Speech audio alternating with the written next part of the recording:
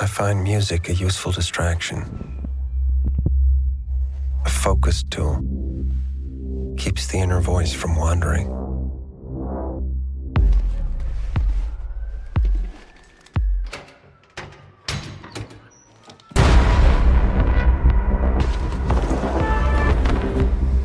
This is what it takes. My process is purely logistical. If I'm effective, it's because of one simple fact. I don't give a For what it's worth, I would never have involved your female friend.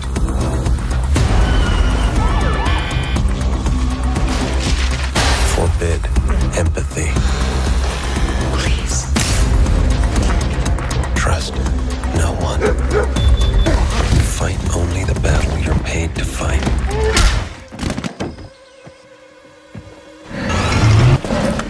Breathe. Breathe.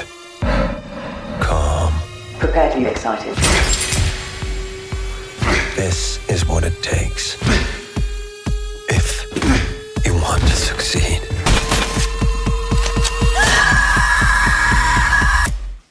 Hey.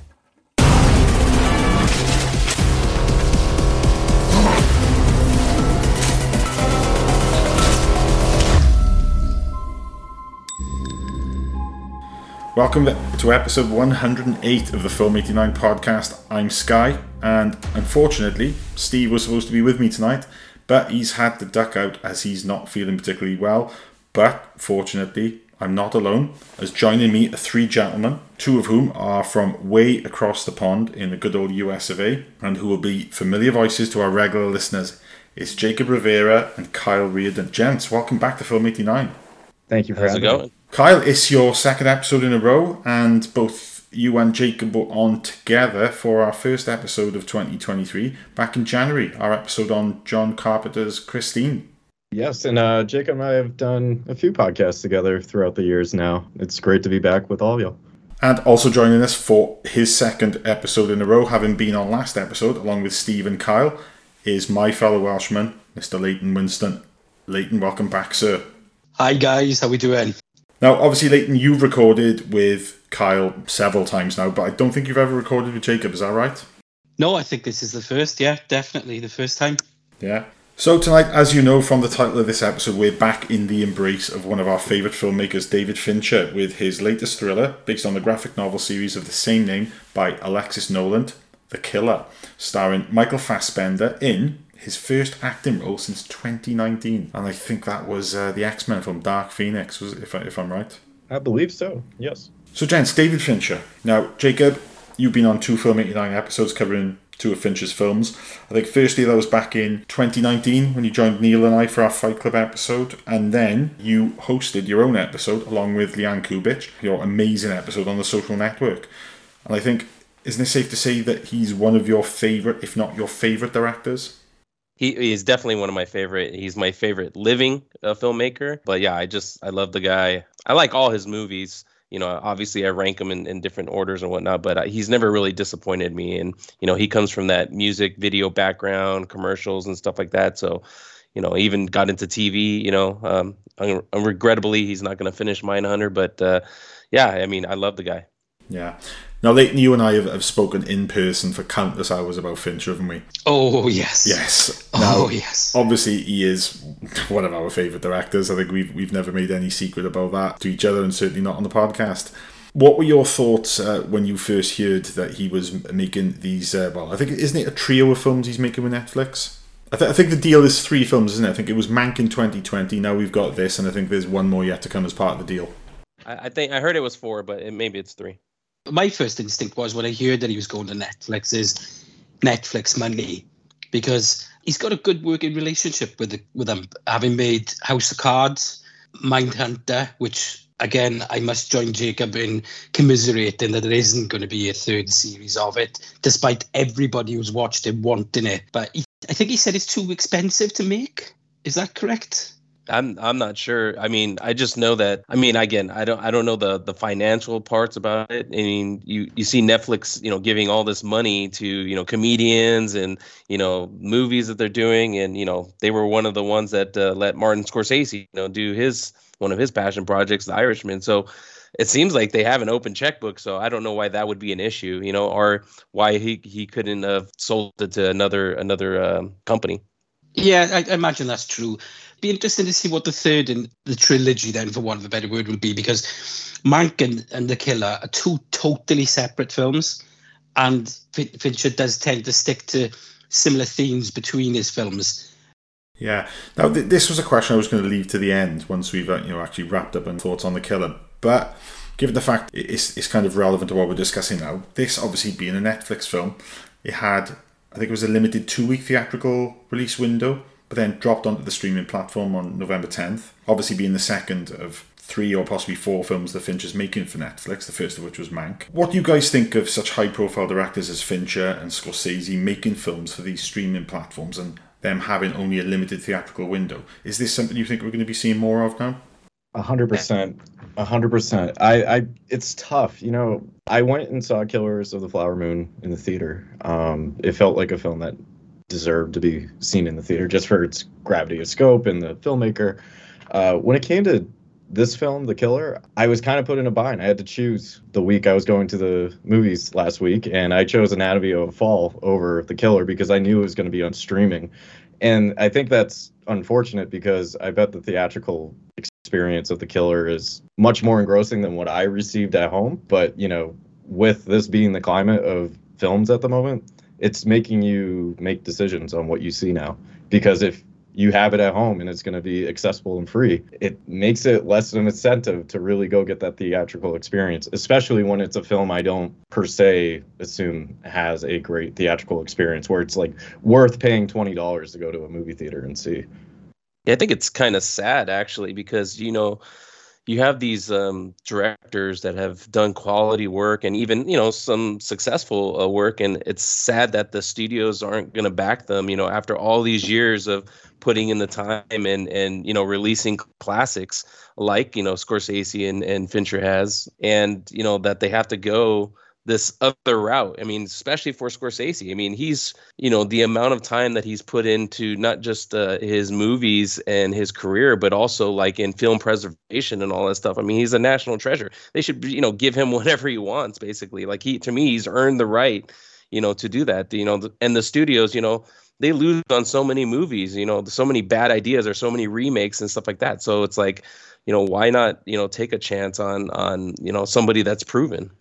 Yeah, I think that the issue here is twofold. I think cinema undoubtedly in the last couple of years has changed drastically. We've seen cinema kind of push out medium budget films in favour of big blockbuster franchises, and that's happened on a scale that's kind of ramped up over the last 10 years, certainly. Also then, we've had, coming out of the the back end of COVID and the damage really that did to cinema, I just think studios are struggling to justify doing the marketing and putting out these kind of low to medium budget films. Not that this film in particular I would say is low budget. I think it cost 175 million. But again, if you look at films like The Marvels, which is currently struggling to earn anything, and that was made on a budget of $300 to $350 million, and people are already questioning, well, where the hell did all that money go? Like the recent Pixar film, Elemental, that cost in excess of $300 million. You've got to ask the question, how are these films costing so much?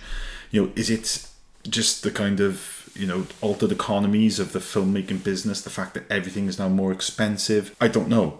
But I certainly think that if these films are going to potentially flourish and make money for these streaming platforms and be possibly more accessible to people there, I don't know if that's a good or a bad thing. I certainly don't want that to become the norm. I want to be able to see these films on the big screen. As it turns out, I couldn't see The Killer when it dropped in cinemas over here because I was out of the country. But I want that option, and I want a significant theatrical window for these films. But ultimately, what I find as well with the method of releasing Netflix releases only to certain chains as well. It doesn't release. For example, in the UK, View is one of the biggest chains, and they never have Netflix films showing in their theatres. No. by picking and choosing who they do their business with, that's sullying the market somewhat. And I imagine it's the same in the US as well. No, you're 100% right. And it's like, it's a chore to actually find a theater that a Netflix film is playing at least in Los Angeles, New York, the bigger cities. Yeah, it's pretty accessible. But like right now I'm in Boston and there's like only 2 theaters playing The Killer and they're out of the way for me. So it's like, as a consumer and as a moviegoer, it's like you're making it even more difficult to go see the films that you're trying to preserve in the cinemas. And it's really kind of superficial what Netflix is doing because, yeah, they're giving their filmmakers theatrical releases, but not really true ones. And they're so quick where by the end of that run, they're not making a lot of money and the eyes aren't being put on that theatrical experience. And the biggest experience everyone will have is with the streaming service. And even with Scorsese, it's like, it's going to be interesting to see Killers of the Flower Moon, because I was saying this on the last podcast, like the experience people are going to have, I bet most people are going to watch that like it's a miniseries and break it up into a few parts. And like that experience, unlike what I had in the theater, are 2 completely different ways of viewing that film. And it's just so interesting how these films will be interpreted as time goes on, and how just the theatrical experience, in my opinion, is just not being respected. But I think the theatrical run though is because, and I might be wrong, but I think you can't be considered for an awards seasons if you don't do a certain theatrical run, and like you can't be nominated or whatnot. But I might be wrong on that. But no, you're 100% right. Yeah, you're right. You are right. And it's the reason why they put them in the theaters. It's just so they can qualify for awards. It's not because they're trying to preserve the theatrical experience. It's not because they're trying to do anything in that nature.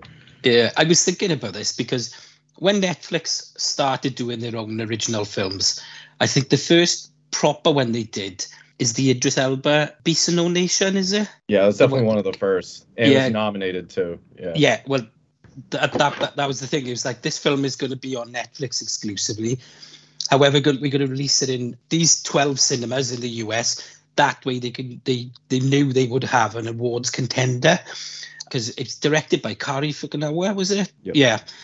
And, ultimately, I don't think it did a lot of business in the award seasons, ironically. Whereas something like Roma had a much bigger impact in the award season. Now, funny you should say that, Leighton. Just before we even started talking, and I was thinking, right, a good example for this one, and one which Leighton would be aware of, would be Roma 2018, if I'm right. Mm-hmm. Yeah. And this was obviously back in the days pre-pandemic, before there were these changes which we've had in cinema. Now, I don't remember that being a particularly widespread film near us. But then, you look a year later, and maybe this is something that's specific to Netflix films, but the struggle which Steve and Tony had in trying to find a showing of The Irishman. They had to end up going to the Chapter Art Centre, which is an art house cinema in Cardiff. All the the major chains, none of them, as far as I'm aware, had any readily available showings of The Irishman. Which, I think it's a Martin Scorsese film with Rob De Niro, Joe Pesci, Al Pacino, and you're struggling to see it on the big screen. Maybe that's something more to do with Netflix, because certainly Killers of the Flower Moon has not had the same issue, that being an Apple production. It's had a widespread cinema release in the UK. What is it about Netflix? Are they kind of looked down on by some of the cinema chains? Is it a different deal structure there with the kind of way the revenue is split between the cinemas? Not Netflix have got a deal exclusively with Sony, so they'll have a majority of Sony films come to them after I don't think it's the 45 days. It's it's a bit longer with Netflix for whatever reason. But they've got an exclusive deal, and I don't know whether it's still the same, but a lot of film companies owned a lot of theatre chains in the early days of Hollywood. So I don't know whether it's similarly the same now, whether they have an investment so they can only show their products. I don't know. I don't know whether that is the case now. But the Netflix model is very strange. Apple TV isn't particularly popular in the UK. I don't know what it's like in the US. But they're quite prepared to throw millions and millions and millions at the TV shows that ultimately not a lot of people around the world are going to see. And this is why I think when Martin Scorsese was talking about Killers of the Flower Moon, and ultimately that is an Apple production, and it's also Paramount, I think, did the distribution on it. Yes. Apple are ultimately paying for it, but Paramount are doing the theatrical distribution, hence why it was probably more widely seen. Whereas Netflix just produce everything in-house and then go to the select cinemas to release their product to perhaps get into awards contention. Now, The Killer, I can't, other than technical, it's not going to go for acting awards or anything similar to that. But the model must be working.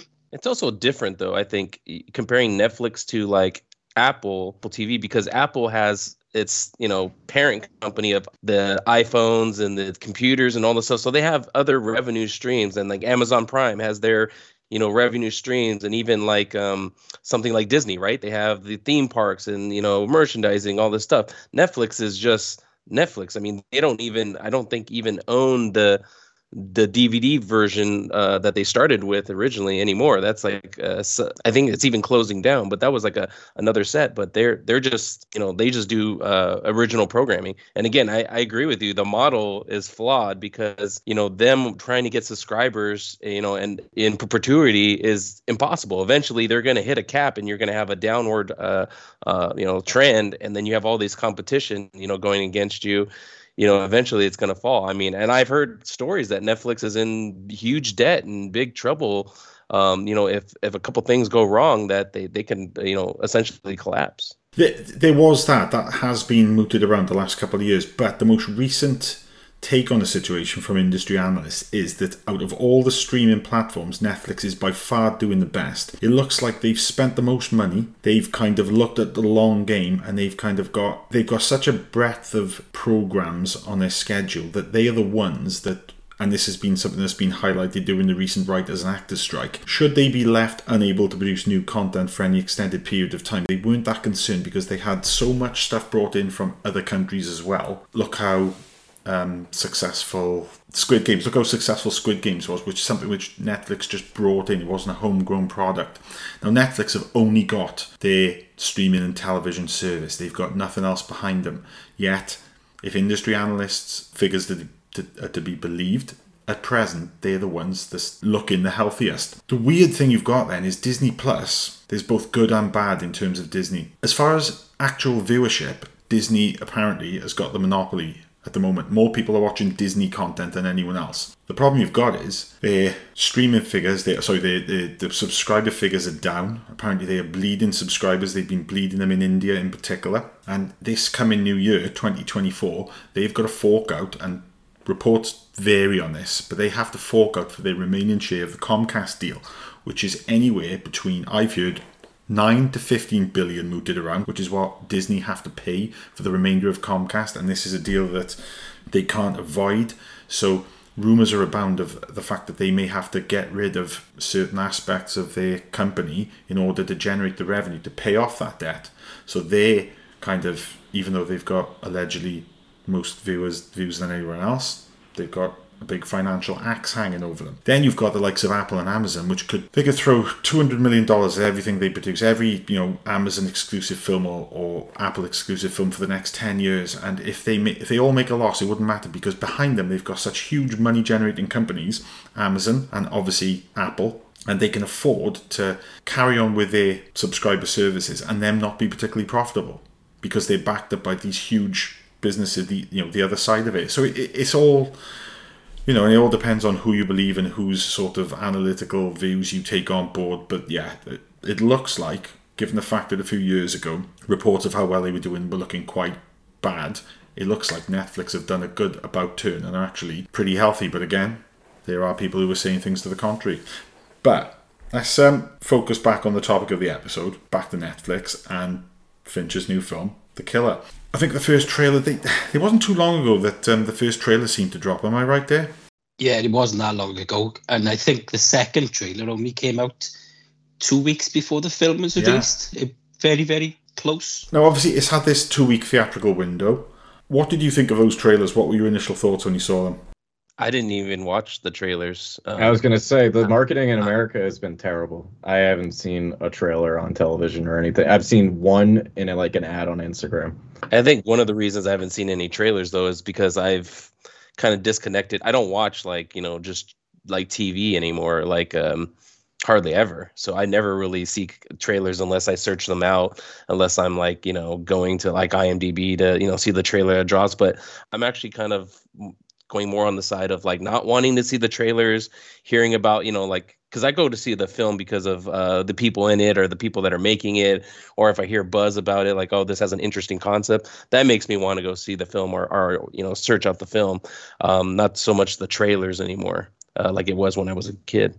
I saw the trailer and it really did pique my interest, to be honest. It's your classic glossy commercial for one of your favourite director's films, if I'm honest. It didn't give loads away, and I wouldn't say that it spoilt anything in the trailer either.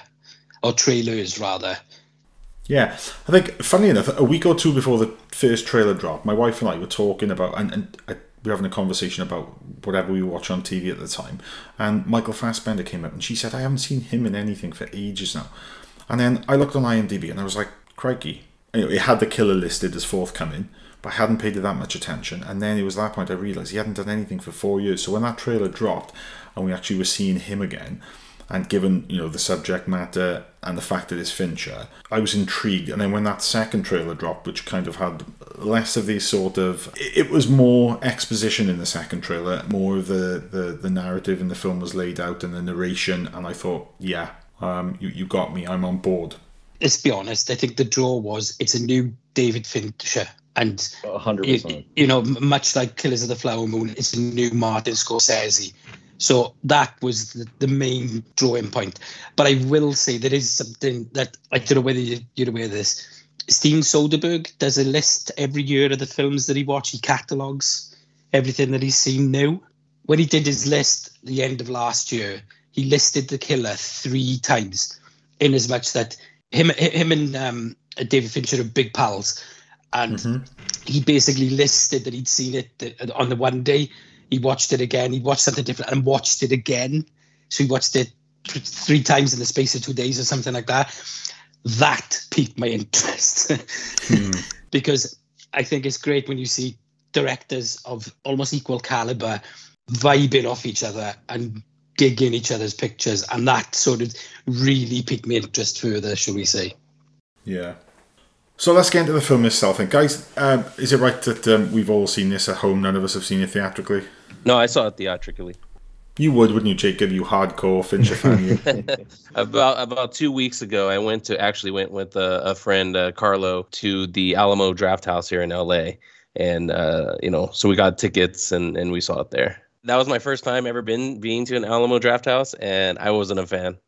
It stinks in LA. The LA one's terrible. It's the Brooklyn one is the one to go to, and the Austin one. I found it very, very distracting. I know they're very big on like no cell phones, none of this, but you can order food and have it brought to you and reorder food throughout the movie, and I found it incredibly distracting of the waiters coming ducking underneath me, and just people moving in the background or talking because they're telling the waiter what they want or whatever. It was just really distracting to me. I don't know if the Brooklyn one is like this, but the Brooklyn one, they're so strict. The LA one, I felt like when I went once, I saw Crimes of the Future there a few years ago, and it was so lackadaisical. Like you said, people are kind of talking throughout the movie, and there's a lot more movement. The Brooklyn one, I've seen people look at their phone for a second and get thrown out, and I've seen I don't know. No one ever said a word during a film when I went to Brooklyn. I went probably 5 or 6 times. You had to write that note, your order on the note, and if you didn't, you're not getting any more food or drinks.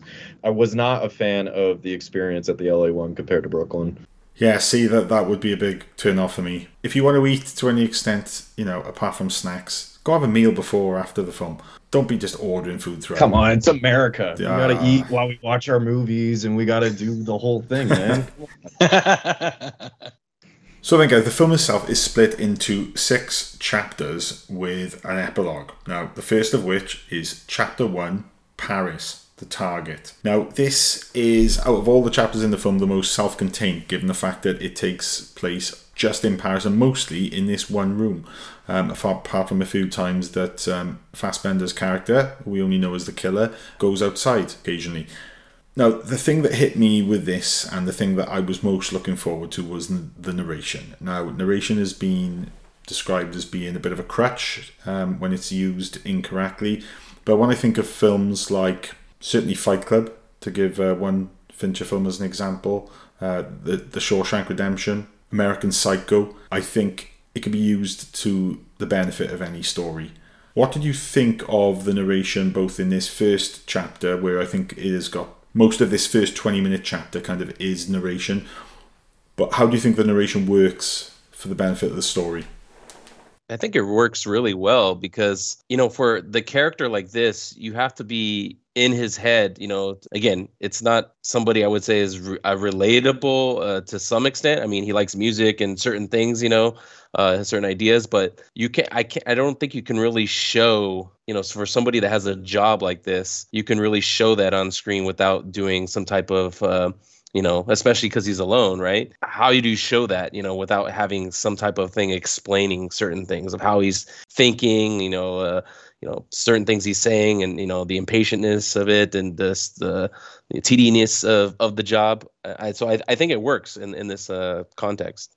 Yeah, I for me, I'm not as big of a fan of the film, I'm assuming, as you guys were, but the opening sequence is what worked best for me, and I enjoyed the narration in that part of the film the most because I loved seeing his process, and I loved just how he kind of justifies everything in his head to be able to pull out these actions, and then also seeing how meticulous every little detail that he does. And you wouldn't get that if you didn't have that inner monologue with himself. So I found it interesting. Like, it really puts you in the shoes of this person, like how he would view the world and how he has to come and really like do these awful things and how he justifies that within himself. I found that interesting. It's a really clinical approach that's like classic Fincher in every way possible. I personally did wonder how this would work without the voiceover, because Fassbender is so interesting. It just physically in this, you can clearly see that he looks after himself physically, but I think you could interpret his actions and the mundanity of what he's actually doing during his period in Paris. So it got me wondering what it would be like with like a silent edit. I don't know whether you guys had thought similar or... No, I don't know. That would work for, I think, a very small segment of the audience. I think on the whole, most people would need the narration. And the bits I like best about it were kind of like when the fourth wall was broken, when he's talking, and then you've got the bit where the mail's been delivered and like the kind of door alarm goes, and he kind of is cut off mid-narration. And it happens again later on in the film, and I'm sure it's when he is kind of escorting Tilda Swinton's character to her, spoiler alert, to her death, and she kind of talks as he's narrating, and it kind of cuts him off. And it's little bits like that which are just typical, Fincher flourishes, and I think they just work so well to kind of pull you out of the kind of the norm of the way this story's being told. I just think it's a really cool little touch. That being said, though, this film is deceptively funny, isn't it? Yeah. In certain parts. Darkly funny. Yeah. And look, I don't know about you guys. I love a black comedy. I love the blacker the better.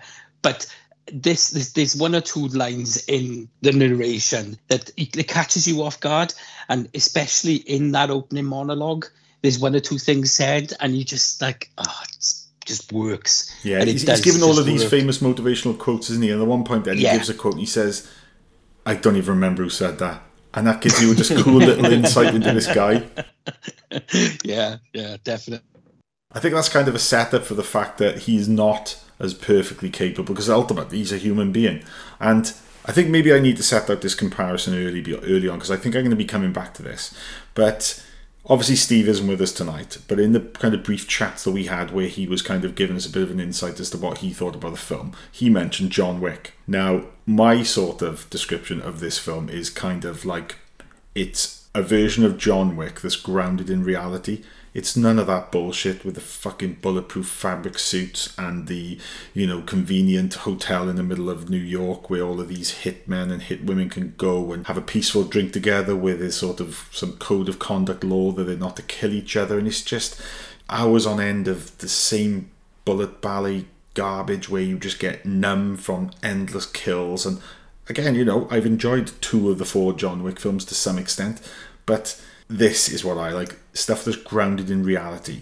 And it's something I'm going to come on to later, but the realism of the film. And I've watched this film twice. I watched it first on the day it dropped on Netflix, Friday the 10th, and then 2 days later. And it was on that second viewing where I was looking at things with a finer eye, because I knew what to expect. I didn't have the sort of barrier of expectation weighing against me.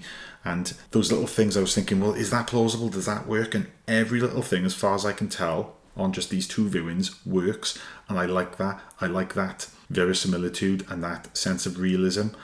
He's a hitman, much like John Wick is a hitman, but he doesn't exist in any comic book world of far-fetched nonsense where he's completely impervious or he can get shot God knows how many times and just carry on like John Wick does.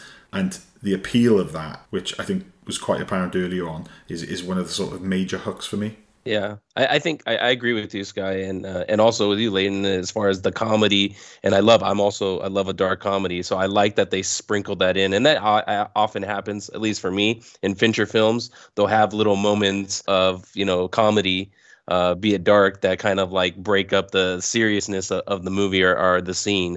But yeah, I mean, early on, he's waiting for his mark and he misses and he F's up the job. That's relatable, right? Like how many times have we, whatever our jobs are, we've messed up on something or whatever. That's like a human part of us that, we can mess up. Even somebody that's as precise and as careful as this person is, and this is their, this is like their job counts on them being, all like perfect. That's how we were that's at least how I was kind of roped into this story, being introduced to this character, and then like, oh, he made a mistake, someone so perfect or that, has all these, patterns and behaviors, makes a mistake. And so now I'm into the story. Yeah.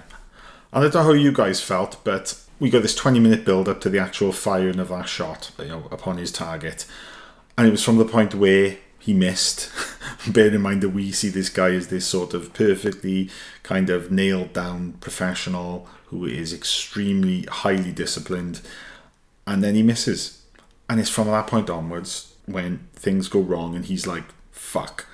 We're talking kind of, for me, it was uncut gems levels of tension for the next kind of 10, 15, 20 minutes until he gets to the Dominican Republic.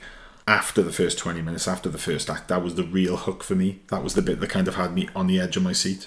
Yeah, but in his opening monologue, the voiceover, he actually says, I'm not a genius, I'm not exceptional. No. So is he like preparing us to say, well, actually, despite all this discipline that I sell to myself and to you, the viewer, initially, is he perhaps not very good at his job? That's kind of how I took it. He's not as good as we're being sold.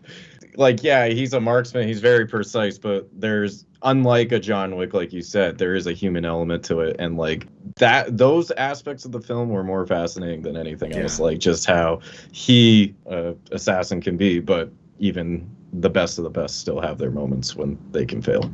But I think that's kind of the point, though, is that no matter how much is the real world, isn't it? Jobs, like even a baseball player, right? A professional baseball player.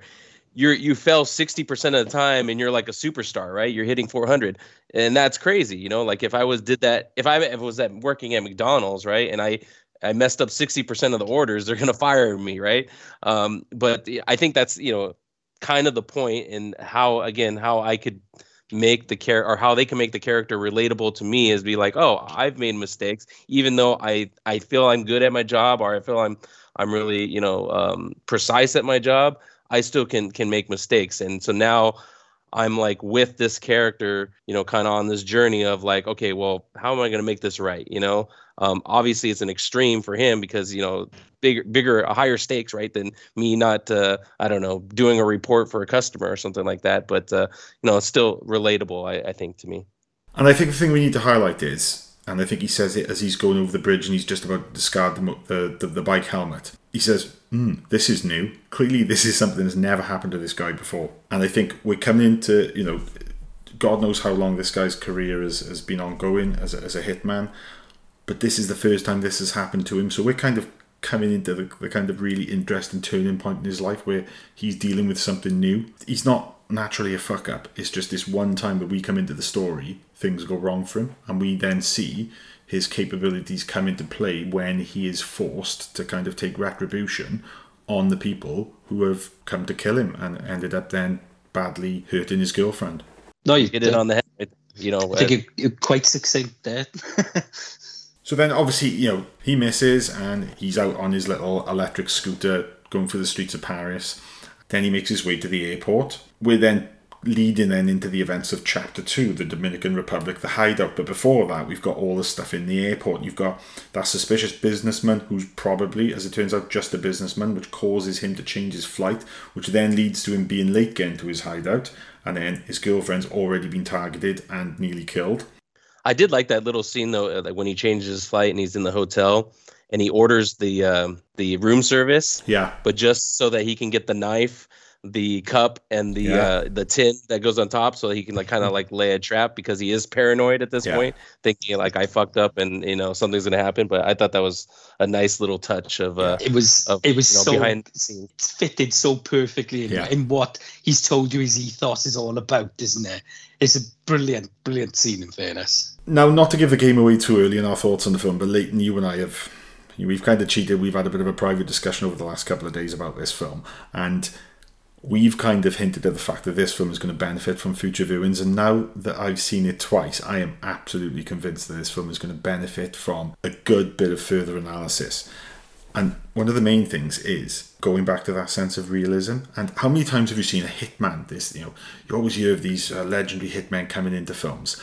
Things to Do in Denver When You're Dead, Steve Buscemi's character. They've got a legendary aura about them. They come in, they kill people, they disappear, and you never see them again. They just do their job.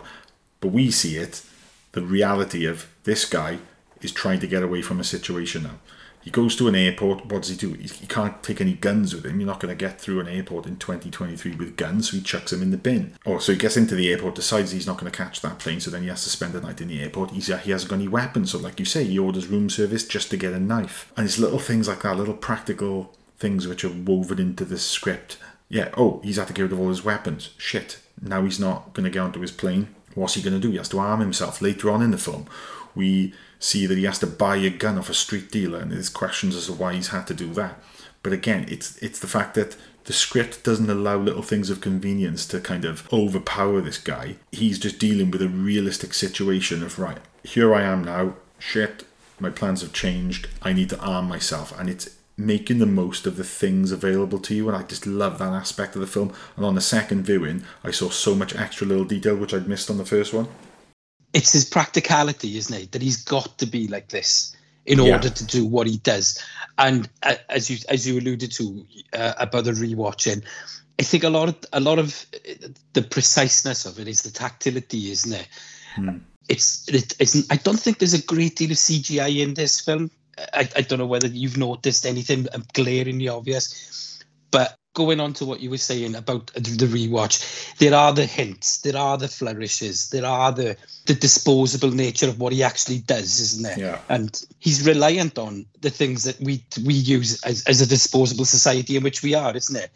The Amazon packages, the Starbucks takeaway, the WeWork office, which ironically shuts down the week that the film is actually released to the world on Netflix, which was kind of almost a dark joke in itself, isn't it? So yeah, and I like the little touch in the first chapter when he goes to the McDonald's, and like he says, there's 1,500 McDonald's in Paris, and I think he's alluding to the fact that the authorities are not going to be looking for me there, and you can get a quick bit of protein for €1, and he gets like this breakfast muffin. He discards the bread, the unnecessary carbohydrates, and he's just eating the protein. And it's just that discipline that's kind of woven into his character there, just in such a simple scene. And then moving on to chapter 2, when he gets to the Dominican Republic, finds out that his home has been invaded, his girlfriend has escaped, but barely, and she's nearly died. And then there's that little bit which I didn't know what it meant when I first saw it, that the sending of the letter to Dolores, and it was going to get there in 2 days' time via FedEx. Going on to the subsequent payoff of that on a second viewing, I was just like, wow, that is just amazing, because it's not something you're going to be aware of when you first see it, but then when you later see the whole purpose of why he sent in that letter and how it allows him access to the office where Dolores works, she obviously being under the employment of Edward Hodges, the lawyer. It's just so well thought out, and I love a story that holds up and makes sense from a logical point of view. And I can't express how much on a second viewing my enjoyment of this film increased. Just because of that, really. Yeah, it's a great, kind of like, again, if you're not paying attention, a good callback, of like, oh shit, that's how she got this, like, and that's how he's able to get in. But what I like about chapter 2 particularly is that the fact that this guy is, I'm assuming the character is so careful, right? And probably trying to like not be visible, like not being caught on camera and all these things. The fact that he was still, this little his house that he has, his hideout, and I would think all of them kind of like are trying not to be like on the map, so to speak, but they still find him. They still find him and his girlfriend. And so there's that inherent risk, with the job of, even if I mess up, they're gonna come and get me. And the way that he picks up on it, because he sees the cigarettes on the ground, and the footprints, and he just instantly goes into his mode of reaching in the glove box, getting the gun, and jumping the fence and going around, to see, is somebody here? What do I need to do? Blah blah blah. And then he tracks down and interrogates the taxi driver that took the, as it turns out, hitman and hitwoman to his place in the Dominican Republic. The taxi driver, Leo Rodriguez, he interrogates him and then kills him. And at that point then, you're in no doubt that this guy will do absolutely everything he can do to cover his tracks and is completely ruthless.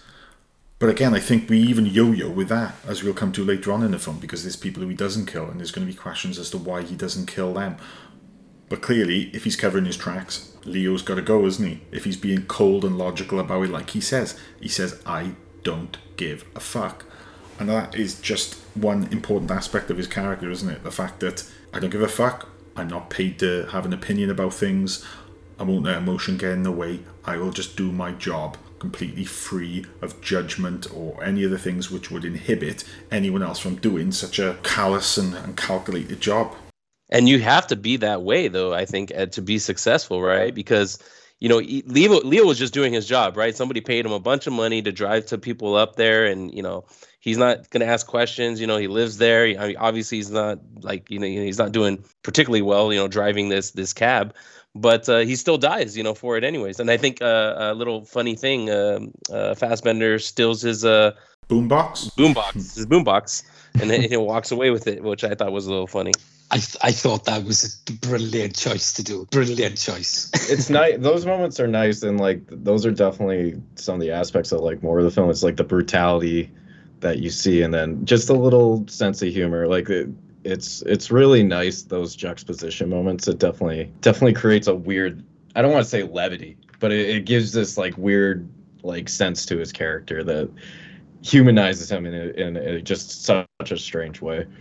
And then moving on to chapter 3, New Orleans, the lawyer. Now, I don't think Fassbender's character is in any doubt as to who has given away his position. I think probably the lawyer, Edward Hodges, his employer, played by Charles Parnell, who got him into this line of work, is probably the only person who knows where he lives. He then goes to one of his, as he says, 6 lockups that he's got in various places in the US. And I love it that there's a few times in the film, maybe 3 times, that we see him go into hardware stores and buy in various items. And this one, he buys a wheelie bin, a nail gun, and other supplies. And at the time, we don't know what they're for. Then obviously we're late to find out. Doesn't he pay somebody, though, to go get the trash can? And yeah, they bring him out to him, yeah. Yeah, they bring it out to him because he doesn't want to be, again, being careful. I can give somebody some money and they don't see, hey, why are you bringing these products out? Or why are you getting these? And then he waits outside Hodges' office building for the FedEx guy to deliver the letter which he'd posted to Hodges' secretary, Dolores, 2 days earlier. That being, obviously, his way into the office. And I love just going back when he's in a lockup and you can see him thinking he's weighing everything up and he's picking all of his passports and his weapons and stuff like that he might need for his anticipated trajectory to whoever's ultimately responsible for this. But then he picks up that recycling sign, because he's thinking, yeah, I'm going to go and buy a big wheelie bin. I'm going to stick this on the side. This is going to be my way in. Little touches like that. And he's eating a banana, too. So getting his food in.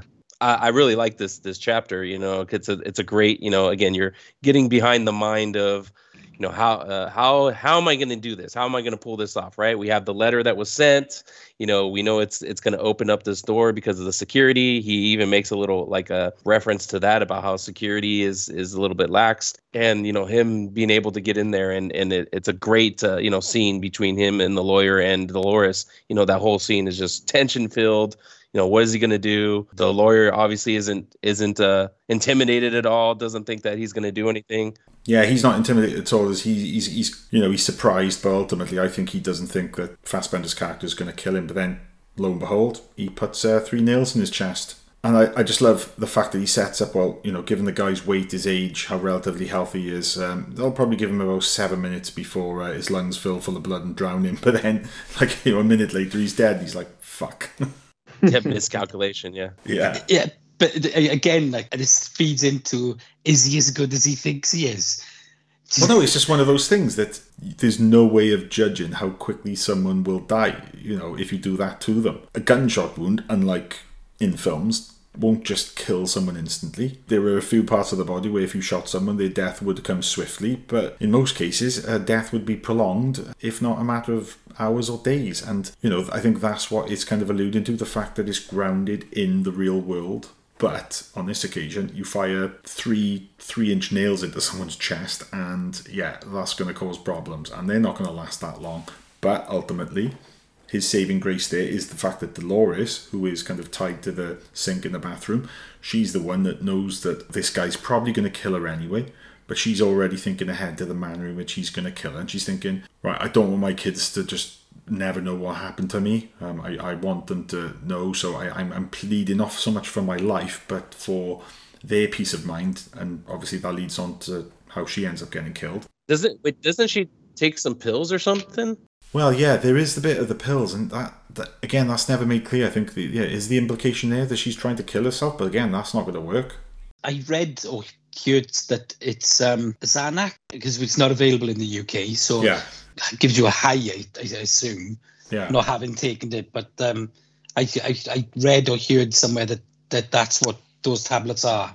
Yeah, it's like a anxiety medication. If you take too many, it stops your heart, basically. So she's trying to kill herself in that moment.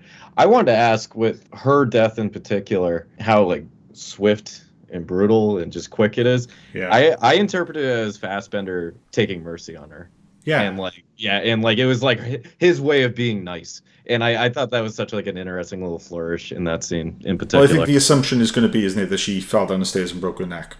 Exactly. And her kids can see, he did everything she asked, and you can tell the wheels are turning in his head when he arrives at the house. He's just waiting for the right moment. And obviously then Dolores, before she's killed, she deciphers her indexing system for him, which he probably wouldn't have worked out. Then that gives him the details of the 2 killers who were hired to go after him. And it's that whole little bit then when he's getting rid of Hodges' body, and that little line he gives where he says, "Measure twice, cut once." That's beautiful. And the scene in the elevator as well. Oh, yeah. He helped getting rid of that body. Yeah, and she gives out that nervous laugh, doesn't she, Dolores? Yeah. It's brilliant. It's brilliant. Yeah.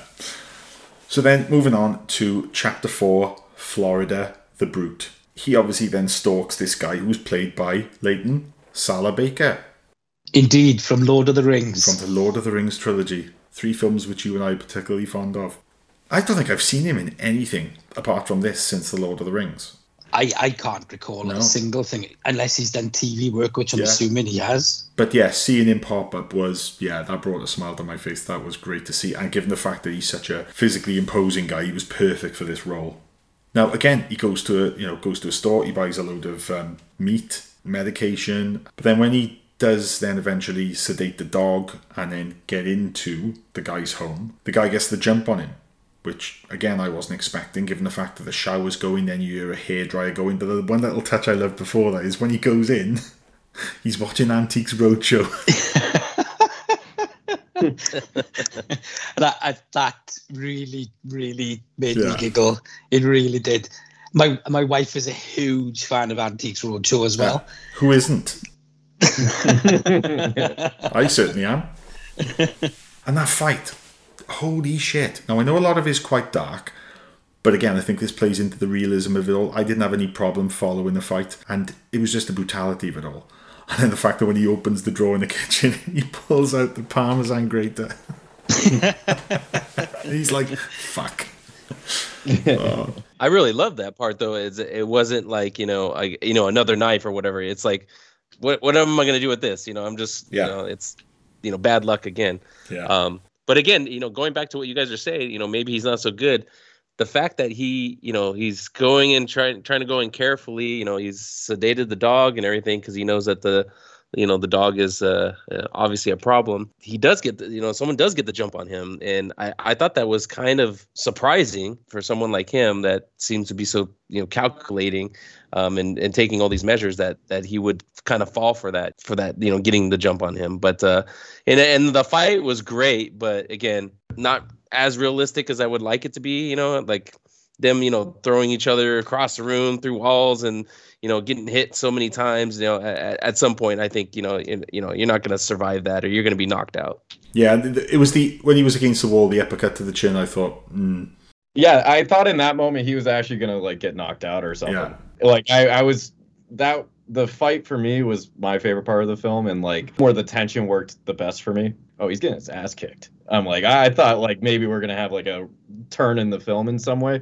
He figures it out. He finds a bong and smashes it over that guy's head, and that was awesome. But I enjoyed the fight, and I think like the whole chapter, like he's called the Brute, right? Mm-hmm. I think they're going for something a little more heightened. Like, and I understand like the whole movie's been grounded, but I thought for anything in the film, it actually earned that fight a little bit. And the uppercut that you referenced, I think it's kind of, to me, it was like kind of a callback to Fight Club when he goes into his boss's office and he gives himself an uppercut and he kind of gets thrown against the wall. Yeah. Like there's many times in this film where I was like, oh, that's kind of reminds me of this film, or that reminds me of this film. There's loads of shots that reminded me of other films. When he's in the airport walking down the gangway, that was Gone Girl with Ben Affleck putting the cap on. Yes. The opening shot, which film did it remind me of? But there's lots of callbacks to his career throughout.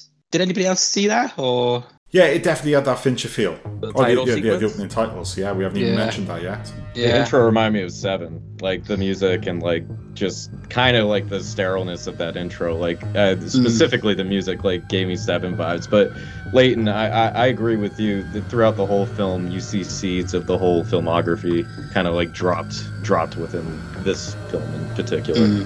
But then the opening title sequence, like given the perspective, that sort of the angle you're looking at the titles, that kind of reminded me of his kind of Saul Bass-esque opening titles to Panic Room.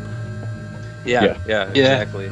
Yeah, and I'm always excited for the title sequences of Fincher's films because he's from everywhere from like the girl with the dragon tattoo, that awesome title sequence, and did this one work? There's so many.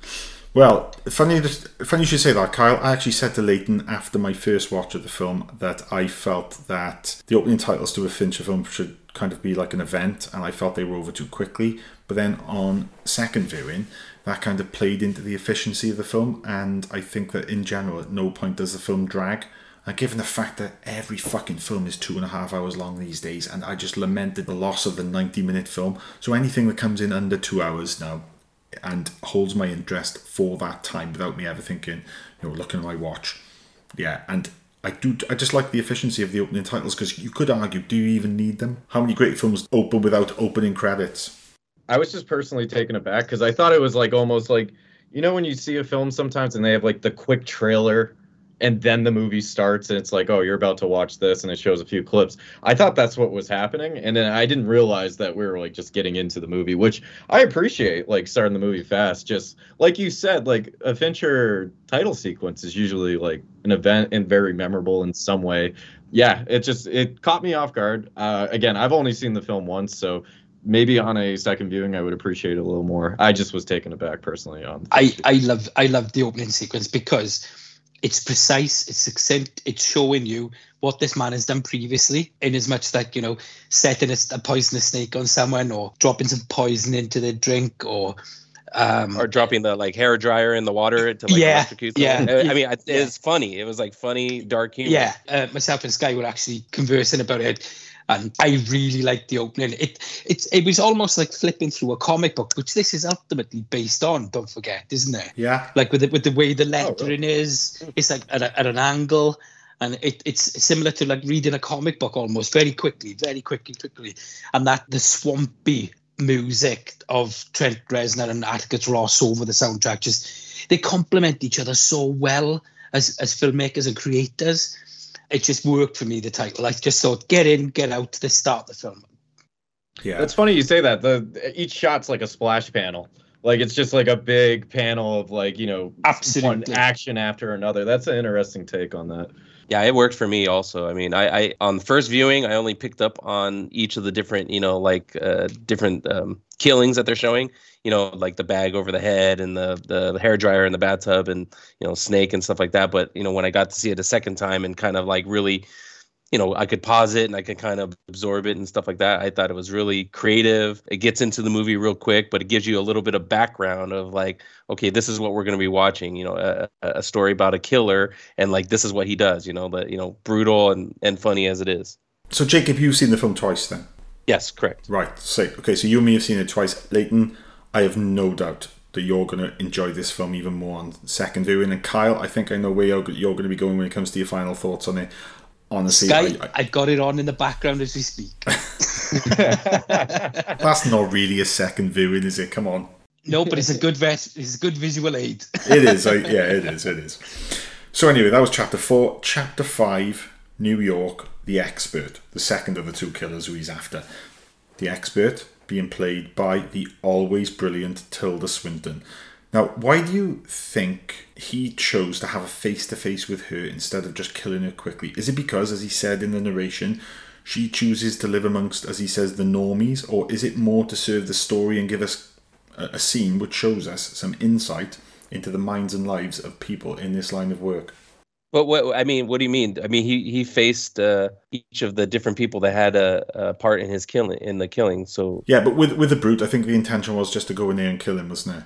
Yeah, I mean, what happened was not planned. I agree with Skye on that one. Like that was supposed to be quick and like clean. He went in there stealthily, I think it's a different scenario though, because you're talking about, again, the brute.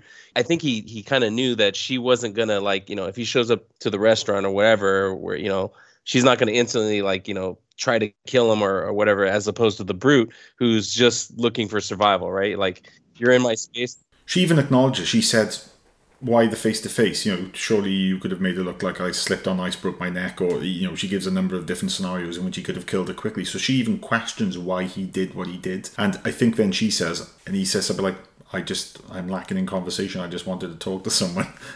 Kind of half-jokingly, but is there truth to that? Yeah, but I also thought it was kind of weird that, you know, so this lawyer, you know, to fix Fassbender's mistake, it pairs up this Tilda Swinton character, the expert, and the brute. To me, they seem like an odd pairing of like why you would send them to go kill Fassbender, you know, like or go get retribution on him. I would say the levels also of the type of killers that they are. You know, the brute is very, I guess, Incredible Hulk-ish, you know, just going in and probably just doing damage, not being very careful, as opposed to the expert, you know, maybe, again, like him, a little bit more precise. So maybe that's part of why he wanted to meet someone kind of like him. You know, because I guess they're not getting together, you know, like at little clubs and stuff and talking about their kills. You know, everybody is kind of, you know, separated unless they get matched up. Yeah, I just think maybe it was more because of, you know, given the fact that they're so different, it gives us the opportunity to see a kick-ass fight scene and then also have a brilliant dialogue scene with Tilda Swinton, who is just majestic in everything she's in. Did you guys think as well, though, when he does actually have the one-to-one, it's the first time he's spoken on screen since being in the hospital? Pretty much, apart from the odd few words, isn't it? Yeah. It's like even when he gets his money transferred out to the US and the woman says at the end, would you like to meet with our investment manager? And his response to her is, interesting. And then he walks off. the sort of clipped dialogue where he's like, I have to say something, but I don't want to say anything memorable to give this potential witness anything to give to the authorities. So I'm just going to say that. It means nothing, but it's not me being rude. And that's the kind of impression I got from him. Yeah, but the flip of it then is when he does actually take Tilda Swinton out of the restaurant, which is in New Jersey, I think, because when he's on the train, doesn't he? He said, I'm an hour outside of New York. Yeah. You know, that confrontation then, you know, when she's pointing out, you know, perhaps down there. And you know, lo and behold, a shoe breaks, isn't it? The heel breaks on the boot. Well, I think she goes down on purpose, doesn't she? Yeah, she goes down on purpose because the knife is revealed then, isn't it? So, you know, yeah. As much as he thinks he's thinking 2 steps ahead, she's already thinking as well. But then he's also thinking a step ahead of her, isn't he? Because he just shoots her in the head, doesn't he? Yeah. Yeah. Trust no one, as he said multiple times in the film. No, but she's phenomenal. She's 4 minutes, 5 minutes in the film maximum. Yeah. Unbelievable. She's actually thinking way ahead, because even when they're sitting down, you know, I think she's trying to give like rationale, like he's the one that did this. Like I didn't, you know, just to let you know, that wasn't my plan. That wasn't my idea to rough her up and, you know, do that stuff, you know, like that. It was all him, you know, so she's basically trying to justify and buy herself time, or maybe appeal to some, sense that, some mercy sense that he may have, you know, and this whole time she's thinking, well, if depending on where this goes, I need a way out of this. Right. You know, so hence the knife. One little observation though, right, as a consummate whiskey snob, the choice of glasses that she was using to drink her expensive aged single malt was bang on. But the way she fucking chugged it back like some cheap bourbon, I was like grinding my teeth. Like, no, you don't do that. You sniff it, you take a little sip, you swill it around your mouth. You don't just fucking chuck it back like it's... She's about to die. She's just trying to get drunk quick. But I thought that the emphasis she put when she said to the waiter, and bring me my bottle. Now, it wasn't leave the bottle, it was specifically bring me my bottle. I thought there's going to be some little, that's going to be a previously set up little insurance policy with this restaurant, that she says, if I ever say this to you, you're going to go up to the kitchen, you're going to get a special bottle that you keep just for me, and that's going to contain a poison, no one else is to touch it. I thought it'd be something like that, but it wasn't. It was just a weird little turn of phrase that she used. That's great. I thought that was going to happen as well. But I think that's just the film throwing us off guard. And there's so many little bits in the film that do that, and it was only on that second viewing I really focused on them. That's manufactured paranoia that Fincher is doing. That's beautiful, because he's testing you. He's showing you things like, he's throwing you off guard with a few things, and then it's like you're on guard for the rest of the movie now. It's like, that I can't trust them. Put you right in the shoes of the killer. Yeah. So then you've got Chapter 6, Chicago, the client. This is the bit, obviously, where he's found out who the client is, who originally paid for and set up the hit in Paris, the one that went wrong. Played by Alice Howard, who I think the last time I saw him was, crikey, Lost World, Jurassic Park, 1997. I can't remember him being in anything of note since. I was going to say Full Metal Jacket. Yeah. He shows up in stuff, though, but he's a great douche. Oh, yeah. Now, how can I best equate this, this sort of feeling I had? Any of you guys, you're gamers? Yes. Right.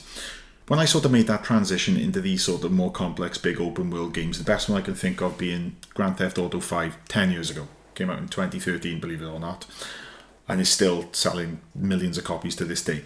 But that game, when you got to a moment in that game where you thought, right, are the game designers that clever that they've actually built the ability to do this little idea I've got into the game? Like the stock exchange cheat that you would do just before you did one of the hit jobs and you ended up making loads of money, and it was like, fuck me, they've thought of everything. There was a bit in the film where he buys the fob copier on Amazon, and I was watching it and I paused it and I thought, I wonder. So I went straight onto Amazon and I searched fob copier, and I'm thinking, there's no way Amazon are going to sell these, because what's the legitimate, use of these? Yes, there is a legitimate use, but there's also a illegitimate use for them as well. And I saw that you could buy fob copiers, and like a giddy little kid, I messaged you, Leighton, straight away, didn't I, saying, fuck me, you could buy the fob copiers on Amazon. Unbelievable. It was only on the second viewing, right, that I realised that the fob copier he buys is the exact same one that you can buy on Amazon. So in the film, they've just gone onto Amazon. They haven't set this up as a sort of fake screen. It is the actual same item. And at that point, I was like, well, this film has got me now. The realism they've employed is actually, this film could be set in the real world, and I'm in. I love it. I love the aspect of using the locker too. Like the idea, like you can use that locker. You could use any name. You could, as long as you have like an Amazon account you made. There's so many ways that you can just like, clear your steps and untrace your steps. And it's just, it's using those real world elements. And that's what Fincher does best. Using things that we use in our everyday and like turning them on its head in a way that you would never expect. And like, we're not in that mindset of Fassbender's character, but easily you could achieve that, which is just a scary proposition in its own right. And kudos for them for letting this happen, because Amazon is a competitor of Netflix, right? And the fact that they let, I don't even know if it was a conversation. I don't know if, the Netflix executive saw this and say, hey, can you change the Amazon thing, or can you get it a different way? Because I wondered the exact same thing. But right, 2 questions I've got in relation to the purchasing of the gun. No, I think I've answered the first one, because initially I was like, well, why is he now buying a gun off some street vendor? Surely that is kind of exposing himself, but I think it's playing more into the realism. He said previously that he's got lockups in 6 cities. Obviously, Chicago isn't one of them. Or it just isn't practical for him to go to the lockup wherever it might be in Chicago. But the other question that I haven't answered yet is, why does he buy the gun but no ammo? Because he actually makes a point of the guy saying, do you want ammo? He goes, no. Unserialized bullets, probably, or clip in general, so you can't trace the bullets, and he probably has traceable bullets. That was the only thing I assumed, or something like that. He like has his own set of ammunition. I was thinking that he was only gonna, his intention was, I'm gonna kill the client, and I'm only need 1 bullet, so I don't need to buy a bunch of ammo. I just need 1 bullet. Oh, there's also the one of, did he take any ammo at all? Yeah, that's also a great point. He could have just mind-powered him, because he never had the intention to kill that man. Exactly. Just a visual threat more than anything. Because when he eventually confronts him, in the narration he says, once I see his eyes, I'll have a pretty good idea how this is going to go. Or has he already made the decision, I'm not going to kill him, I just want to know what this guy knows about me and if he's going to be a potential risk to me? Because there is a lot of ambiguity in this final act of the film. And I think a lot of the stuff here is the stuff that other people are going to pick apart, but I don't know if I'm going to be able to successfully pick it apart and get to the root of what Fincher was saying. I just don't think I'm that clever. Well, I mean, again, I don't know if it's what Fincher is saying, but I haven't read the graphic novel.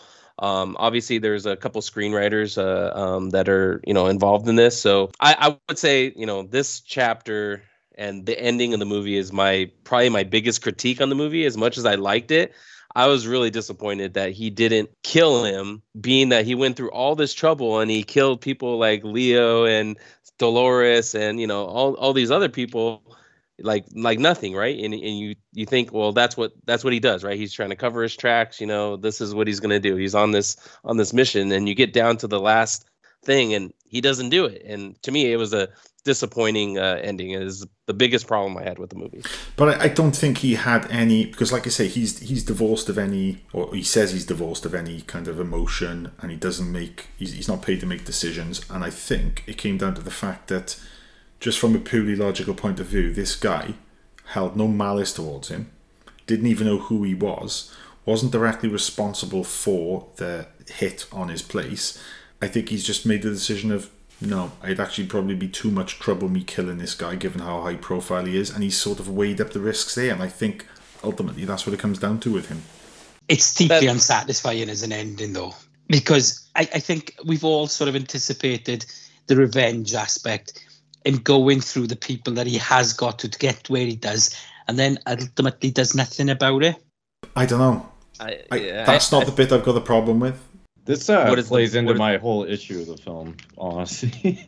Well, let's move on into the epilogue, because obviously he doesn't kill Arliss Howard's character, and then he's back at his place in the Dominican Republic. He's not up sticks and moved away. He's obviously taking a risk in doing that. But then, and I've copied word for word, right, what this little final monologue he says is, because this, I need you guys to help me decipher it, right? He says, the need to feel secure is a slippery slope. Fate is a placebo. The only life path, the one behind you, if in the brief time we're all given you can't accept this, well, maybe you're not one of the few. Maybe you're just like me, one of the many. And I just... It's over my head, guys. I've struggled with the meaning of this ending. I know you have, Leighton, as has Neil and our mutual friend, the late Jim Cottle. What am I missing here, guys? Not a fucking Scooby. The only thing I could say from like what I sort of interpreted from it is like he's out of the life now and he's just becoming like a normal person. Like he's becoming like everyone else. And that's kind of like a theme of Fincher's films in a lot of ways. It's like playing with like, I don't want to say God complex, but like something like, oh, I am greater than like just the normal person. And like a lot of his like Zuckerberg character, the Robert Downey Jr. character, the Brad Pitt character, like all these characters throughout his films kind of deal with that same idea. And I think the killer in Fassbender's character in particular is just like retiring to normalcy. And I don't find that very satisfying, but that's kind of what I took from it. Is there something that's lost in translation, though, from the source material to the English translation, perhaps? Well, there's the spliced cock shot at the end, isn't it? The callback to Fight Club, where as he says that line, you have that little twitch in his cheek, and it's like, what does that mean? Does that mean that he's talking bullshit and he's not one of the many and he's still one of the few and he's not giving this life up? Because that little twitch is like the grace note of the film, is how it finishes. Mm-hmm. I think there's something to be read into that, but again, I don't know what it is. And I always think that it's, characters like this, I don't think it's as easy as them, if this is what they do. So we're assuming he's been doing this for a long time, right? He's got his hideouts and setups and all, all his equipment and all over these 6 different places. He's as much as he's screwed up a bunch of different things, he seems relatively pretty good at covering his tracks and whatnot. But for him to just go into retirement, I don't know. I think that for a type of person that he is that going to be satisfying enough for him? Is that, is there going to be an itch to go back to do it? Or I don't know, something comes up and he becomes paranoid again. And then he's often, trying to fix something else, So yeah, I don't know. The ending didn't really work for me. Again, going back to the him not killing the guy, the client, because the client could have just been saying some bullshit, like you don't know. I mean, you would just think like, I don't want this to happen again. Yes, I killed the lawyer who had my information, but I don't know who else he shared it with, and I don't know. To me, it's like it's a huge risk, because he didn't move from where he was, and I don't know. It just was very unsatisfying. Well, before we kind of wrap things up then, guys, let's just talk about the technical merits of the film. Now, we've mentioned that original score by Trent Reznor and Atticus Ross, but Leighton, I know you might have a few more things to say about that, and certainly a lot of the diegetic music in the film, which we've not yet mentioned, the Smiths. It's so expertly done. It's phenomenal. You guys don't know this, but I was telling Skye, I watched The Killer with my son, and my son is a huge music fan. I said, come and watch it. You're going to love part of the soundtrack. And he's like, what's the soundtrack? So I didn't mention anything about it. I just let the film play. And as I let the film play, and the Smith songs were dropping in and out, diegetic, and then, what have you. He was singing along to the songs, and every time the song dropped out and dropped back in, it was done to absolute perfection. The sound mix and the editing is unbelievable. But the main soundtrack itself, again, is a triumph, again, from Trent Reznor and Atticus Ross. And I think the Smith songs also too kind of match up to the chapters and like what's happening in that chapter. Like at least for me, and some of the lyrics or some of the titles kind of match up to like what he's kind of going through or feeling, which I thought was very clever. Leighton, I gotta totally agree with you. The score is fine. The Smiths' music choices are fine to me. Like that works, but it is the sound editing in particular, especially when it changes from like being in the headphones with him and then being outside of his perspective and just hearing the music. And then anytime he like walks in or outside of somewhere, like it's such a anxiety overwhelming feeling where Skye, when you said Uncut Gems at first, I was taken aback. I was like, that's a big comparison, but definitely those moments in particular where like the anxiety is filled and it's like really to the sound design of like just being overcome by the world because he's so isolated all the time. So when he is in a loud place or when he is around people, it's a anxiety-filled, like alien world to him almost, and I really appreciate the sound design. That was like my favorite technical aspect of the film. Well, the supervising sound editor on this one was Ren Kleiss, whose work on Fight Club was just phenomenal. And yeah, I fully agree that the sound design is just magnificent. And believe it or not, I watched it, the second viewing I actually watched on my iPad, but on the first viewing I watched it on the TV at home with a good sound system, and it just sounds phenomenal. I know he uses a lot of the same people for a lot of his films, but I think Ren Kleiss has been pretty much a consistent all the way through. Am I right in thinking that? Yeah, I think he has. Because I was telling Skye guys that I rewatched Girl with the Dragon Tattoo last week, so in preparation for The Killer, and I want to watch Gone Girl again. But Girl with the Dragon Tattoo, I've seen it a couple of times now, and every time I see it, it gets better and better on a rewatch. I really enjoyed it the first time that I did, but again, the marriage of the soundtrack and the cinematography and the sound mixing and the editing, everything just sings. And whilst The Killer itself, and not trying to spoil anything, isn't as good as some top tier Fincher in and of itself, and Skye has alluded to this about the rewatchability, the things that are going to come more and more and more prescient every time you rewatch it is going to be there. I think definitely. And this is something I said to you, Skye. Mm-hmm. You did. Yeah. Well then, guys, let's wrap things up then with your final thoughts, your scores out of 10 for the film, and where currently The Killer ranks in your list of favourite David Fincher films. I can go with my opinion first. It's a little more negative, probably. Go on, then. Yeah, so I think this film is full of great things. I really enjoy every sequence on its own. But as a total package, it didn't engross me enough personally to, like, fall in love with it or be, like, wowed by it. Because it's a story I've seen before, done a lot. And it's even Fincher kind of retreading ground that he's done. And there's a lot of aspects that I don't want to say it's like him, mimicking himself, but it's definitely him like playing to his strengths to the like nth degree. And like the technical prowess of this film is as good as any Fincher film. It's incredibly well made. It is as precise as any filmmaker working today can make a movie. When it comes to his storytelling, it felt like he didn't really have much to say. And the thing that hit that home with me, if he had a true ending where it really connected that character and his arc and it like completed his story with a very satisfying ending, I might feel a little differently. But I was so just kind of like at the end, like, okay, like it was fine. Like I really wasn't blown away. But again, I'm comparing to the rest of the filmography because, for example, is like, I've never spoken about Fincher on this podcast, but like my Mount Rushmore would be Gone Girl, Zodiac, Seven, and then Fight Club, of course. But I love his films. It's just like this and Mank. I actually enjoy Mank more, which is a film that a lot of my friends don't like. I just think there was more passion there. And there was more of like an emotional impact with Mank because it was like his father wrote the script. It was a more personal story to him, and I just connected to that film a lot more. This film was completely like a disconnect, which might be what he's going for because of this character in particular. I just found it more of an exercise than riveting filmmaking.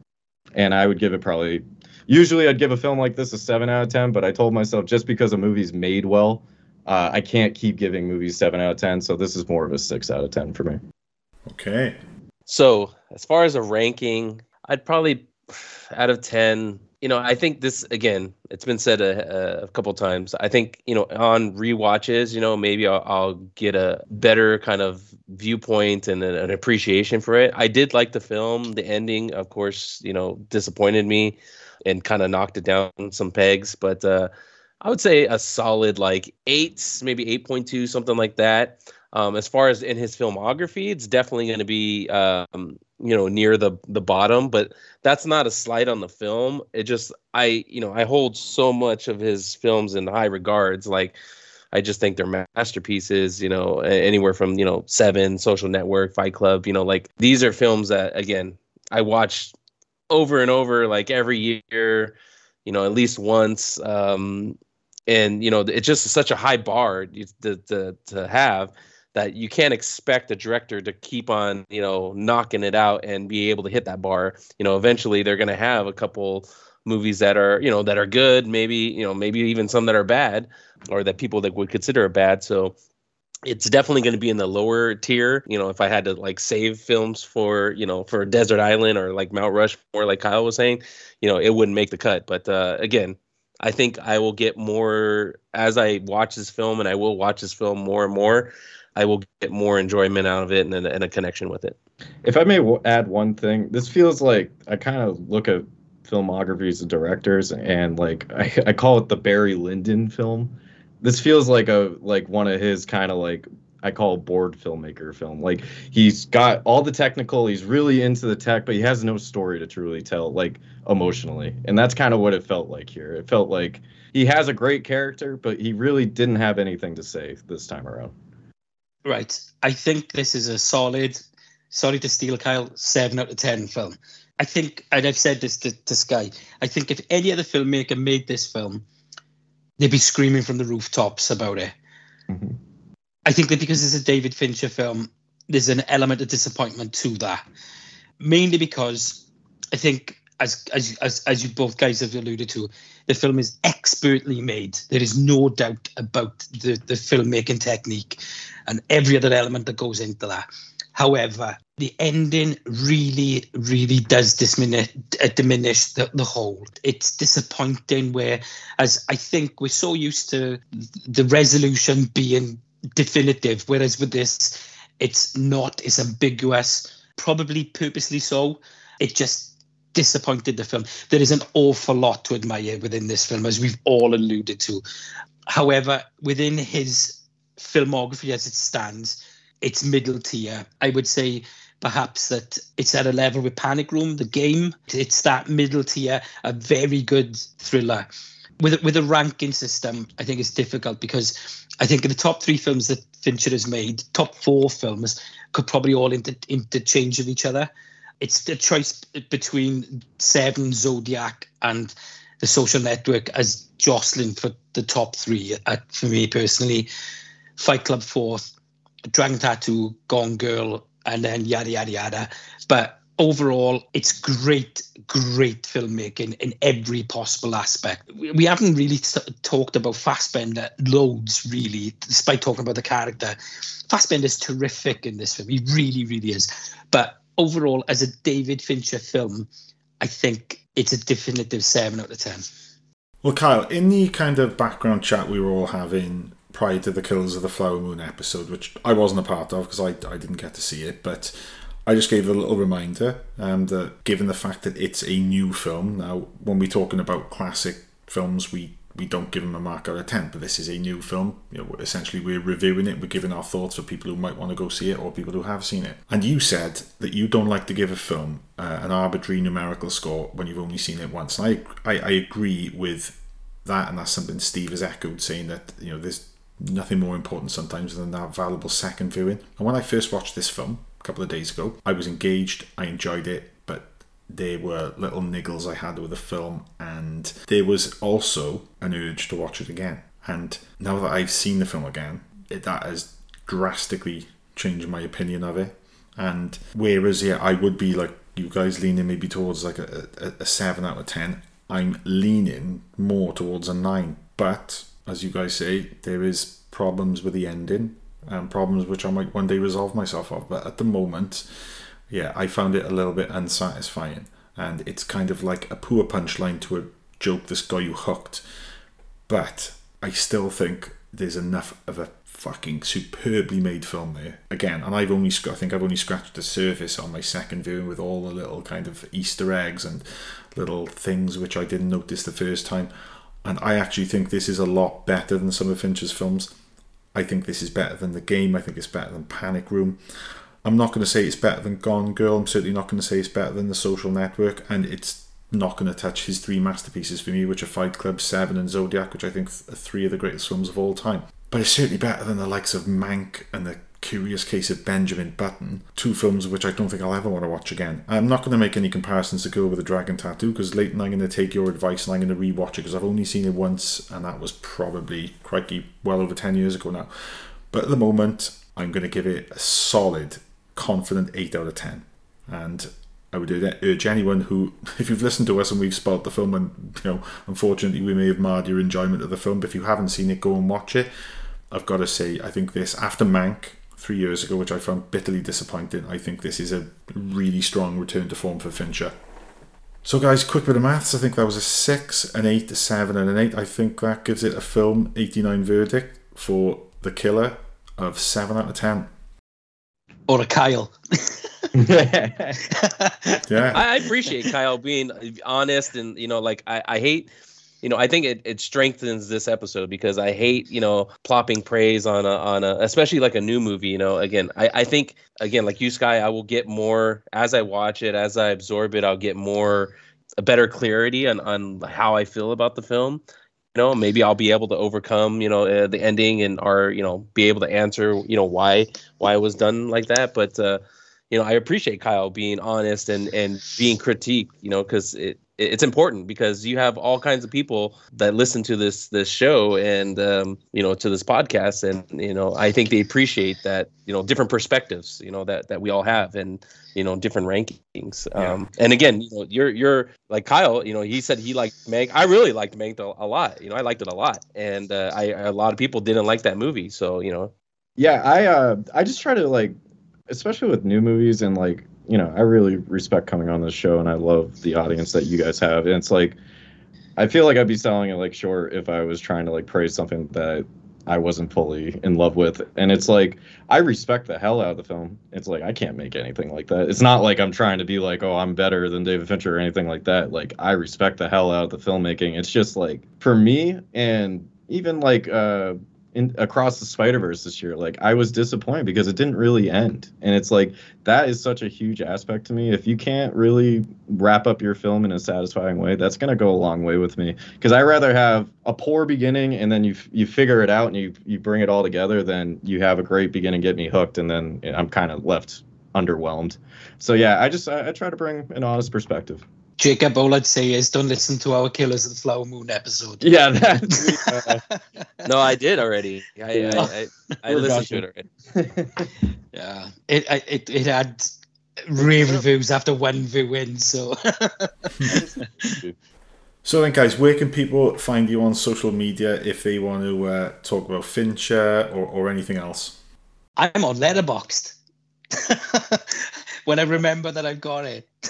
And I'm on Twitter as well, so @LateWinst.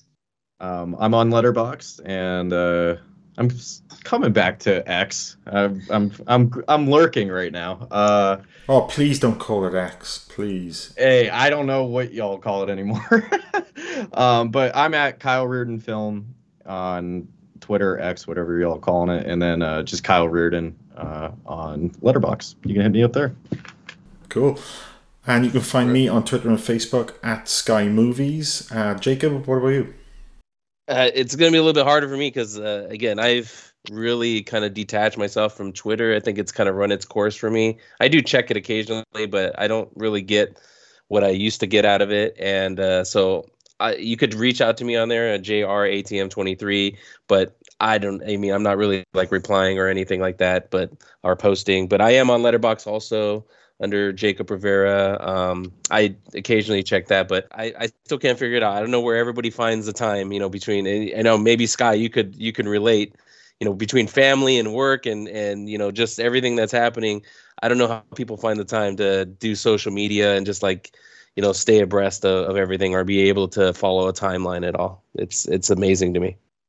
And you can find the rest of the Film 89 team at Film 89 UK on Twitter and Facebook. Please, if you want to send us emails with requests for future episodes, listener questions, please email us admin@film89.co.uk.